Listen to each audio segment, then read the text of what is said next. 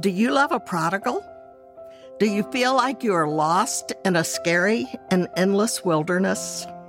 Welcome to the When You Love a Prodigal podcast. I am Judy Douglas, and I spent more than 15 years in that wilderness. I believe together we will discover help and hope for your journey. Our son had a lot of questions for God, hard questions. Who was his dad, and why didn't he want him? Why did his mother, whom he loved, always choose her addictions over him? And why did they, whoever they was, take him away from his mother? And then why couldn't he just stay with his grandparents? Why was he living with us, these people he hardly knew? We had similar questions. Those things had made for a really painful, wounded life in his early years. I imagine you also have some hard questions about the hard journey you are on. If we are to trust God in this challenging journey with our prodigals, we need to see that He is trustworthy. Last week, we looked at the glory of God, trying to get a little grasp of what that means and why that would help us to trust. Even in the face of pain and suffering, the kind of pain that raises questions and doubts within us, God is totally, utterly, and completely trustworthy. Let's discover, grasp, and know this trustworthy God at a much deeper level. From His glory last week, let's go further and let Him speak for Himself to tell us a little of who He is. Along the way, I will make small attempts to bring these words home to us regarding our lives with our prodigals. God has a lot of names, and these names reveal His Godness. I like that word. It shows how much He is God. And the Bible is full of names that different authors have given Him to identify Him and what He's like. But sometimes God Himself has told us of His names. And I'm just going to mention a few of them, but they will help us have a picture of who God is and how we can trust Him in that. God said to Moses, I am who I am. This is what you're to say to the Israelites. I am has sent me to you. God's name is I am. He is the eternal present tense. He has no beginning or no ending, and He is with us all the time. What an incredible promise from the God who created it all. A second name that God has given Himself is El Emunah, which means the faithful God. Know therefore that the Lord your God is God. He is the faithful God, keeping His covenant of love to 1,000 generations of those who love Him and keep His commands. Wow. Scripture also tells us that God must be faithful because He must be true to who He is. So He said, I am a faithful God, and so we can trust Him that He will be faithful to whatever He said. Another name of God that He's given Himself is El Gabor, which means the mighty God. For the Lord your God is God of gods and Lord of lords, the great God, mighty and awesome, who shows no partiality and accepts no bribes. He's above it all. In God's conversation with Moses here, when He gives the 10 Commandments a second time, He reminds Moses that He is a mighty God. The children of Israel had just made and worshipped a golden calf, a paltry idol. But we don't love and serve an idol. We love and serve the true, mighty, and awesome God. Another name God's given Himself is Jehovah Rapha, God the healer. He said, if you listen carefully to the voice of the Lord your God and do what is right in His eyes, if you pay attention to His commands and keep His decrees, I will not bring on you any of these diseases I brought on the Egyptians, for I am the Lord who heals you. Wow. Certainly, you and I have areas that need healing, and without a doubt, our prodigals have areas that need healing. Some of them are physical, some of them are woundedness from the past, some are just emotional, some are serious addictions. So there's a lot of healing, mental illness, all of this. God says, I am Jehovah Rapha. I will heal you. He also says his name is Jehovah Sidkenu, our righteousness. He says to the Israelites, you must observe my Sabbaths. This will be a sign between me and you for the generations to come, so you may know that I am the Lord who makes you holy. We know we can't make ourselves holy, and our loved ones are far from holy. But our God says, I will impart my righteousness to you. Wow. Not worthy of that for sure, but God is so generous. These names of God add to our picture of his magnificence and his gifts to us. But let's consider another image of God's godness. After Job, I'm sure you know of Job, had suffered greatly, both from Satan's attacks and all he'd done to destroy him and his family, and his good friends' helpful or not so helpful words. God himself comes to Job with a dizzying interrogation. Job chapters 38 to 40 are pure poetry, profoundly reminding us that God is beyond our comprehension. Here are the first verses of Job 38. I love this. If we had time, I would read all of 38, 39, but just a few verses here. Then the Lord answered Job out of the storm. He said, who is this that darkens my counsel with words without knowledge? Brace yourself like a man. I will question you, and you shall answer me. Where were you when I laid the earth's foundation? Tell me if you understand. Who marked off its dimensions? Surely you know. Who stretched a measuring line across it? Or on what were its footings set? Or who laid its cornerstone, while the morning stars sang together and all the angels shouted for joy? Who shut up the sea behind doors when it burst forth from the womb, when I made the clouds its garment and wrapped it in thick darkness, when I fixed limits for it and set its doors and bars in place, and I said, this far may you come and no farther. Here is where your proud waves halt. God goes on.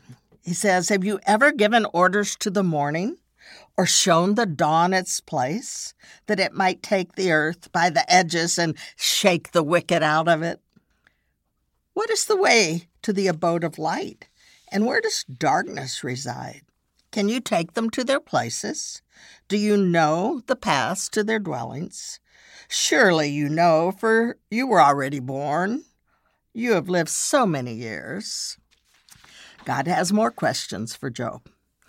Have you entered the storehouses of the snow, or seen the storehouses of the hail, which I reserve for times of trouble, for days of war and battle? What is the way to the place where the lightning is dispersed, or the place where the east winds are scattered over the earth? I love this one. Who cuts a channel for the torrents of rain and a path for the thunderstorm, to water a land where no man lives, a desert with no one in it, to satisfy a desolate wasteland and make it sprout with grass? Does the rain have a father? Who fathers the drops of dew? From whose womb comes the ice? Who gives birth to the frost from the heavens, when the waters become hard as stone, when the surface of the deep is frozen? God goes on for 2 chapters, Then at the beginning of chapter 40, he pauses and he says to Joseph, "Will the one who contends with the Almighty correct him? Let him who accuses God answer him." Then Job answered the Lord, "I am unworthy. How can I reply to you? I put my hand over my mouth. I spoke once, but I have no answer. Twice, but I will say no more." I imagine that Job fell on his face, joining Moses, Joshua, Daniel, John, and others who, when confronted with the incomprehensible reality and glory of God, fell on his face, as should we. But what about the goodness of God? We know that he is God, but is he good? The real question is, if God is really God, if we can believe the godness of God who is powerful and in control, is he evil or is he good? Does he care about me and my prodigal? Can I trust him? Certainly, as lovers of prodigals, we sense at least two hard things threatening our grasp on the goodness of God. One is our constant exposure in this age of instant information to the horror going on in the world.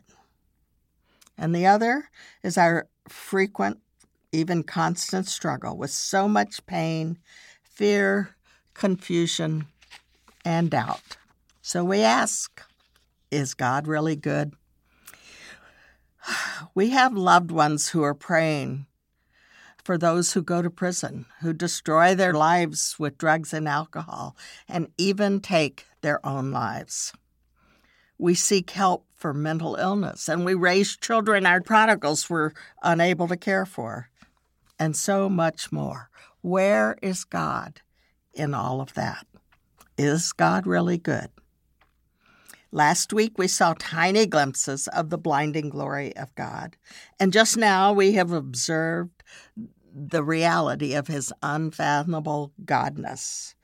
Hopefully, our minds and hearts have been so expanded by the so much more that God is and does, that we have made a place, a space for believing that he is truly good. Here are some helps to help us understand his goodness. Over and over, Scripture assures us that God is good and all he does is good. Here are just a few, very few, of these promises. From Jeremiah, "I will make an everlasting covenant with them," God says. "I will never stop doing good to them." Did you hear that? I will never stop doing good to them. And I will inspire them to fear me so they will never turn away from me. I will rejoice in doing them good and will assuredly plant them in this land with all my heart and soul. Did you see that? He says it gives God joy to do good to us. Those verses help. From David, "Taste and see that the Lord is good. Blessed is the one who takes refuge in him." And also from David, "You, Lord, are forgiving and good, abounding in love to all who call to you." In the 100th Psalm, we read, "For the Lord is good, and his love endures forever. His faithfulness continues through all generations." And in Psalm 119, speaking to God, "You are good, and what you do is good. Teach me, teach me." And again from David, "The Lord is good to all. He has compassion on all he has made." I love the thought that God has compassion on us and on our loved ones, and he does good to them and gets great joy from it. You know, God works for our good in ways we cannot see. As my children were growing, I was truly intentional about doing good to and for them. They liked and appreciated many of the good things I did for them. Today, I'm doing good for one of my grandchildren who's turning 5. His gifts have been sent ahead, but he will enjoy them, I think. But some of the good things I did for my kids, they didn't like particularly, and they said so. My good didn't match their good, but I was wiser than they were. Some of the good I did, they never saw.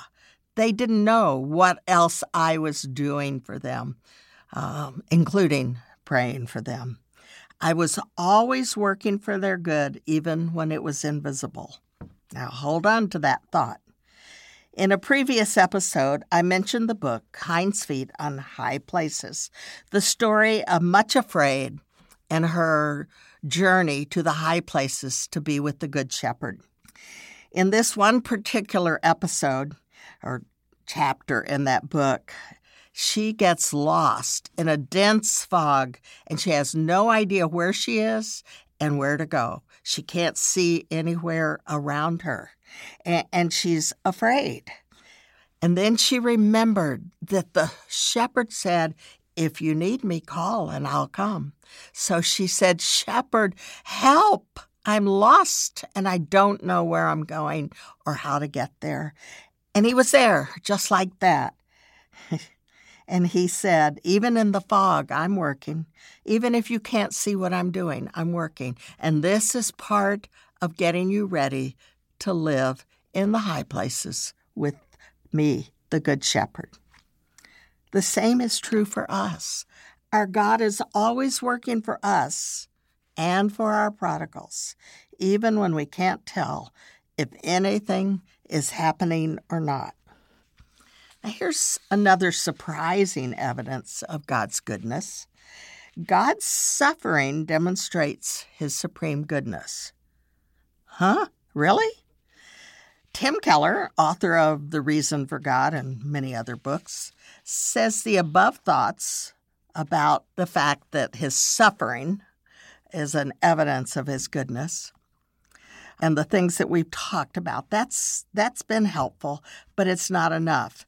In his blog, My Faith, The Danger of Asking God, "Why me? Why is this happening to me?" Keller reminds us that God's original creation did not include suffering and death. Those came by our choice to live for ourselves. Keller writes, "But God did not abandon us in that choice.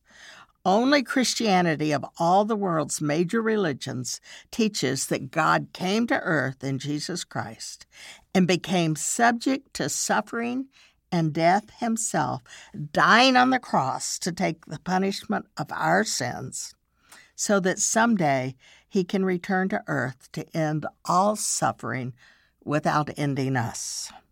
Do you see what this means? We don't know the reason God allows evil and suffering to continue or why it is so random, but now at least we know the reason isn't what it can't be. It can't be that he doesn't love us. It can't be that he doesn't care. He is so committed to our ultimate happiness that he was willing to plunge into the greatest depths of suffering himself. Ultimately, God's willingness to suffer and sacrifice through the life and death of his Son demonstrates exceedingly a goodness in his being, his character, his essence that is trustworthy. So we have explored evidence of the godness and the goodness of God. Are we beginning to get where we can really trust him? Think about this. The same God who gave Job a tutorial on his vastness and power is also the one who keeps a covenant of love with you and with me.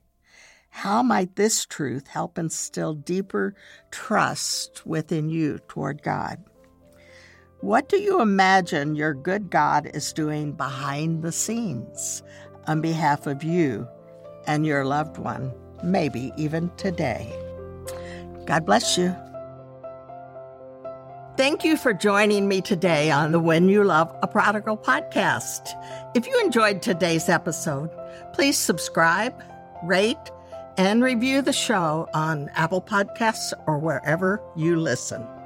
Your review helps the show reach more people with the hope and encouragement of Jesus. Don't forget, take a look at the show notes. And for more helpful information, resources, and books, check out judydouglas.com. That's Douglas with 2 S's. You can find me on Facebook and on Twitter and Instagram at JudyDouglas417. Until next week.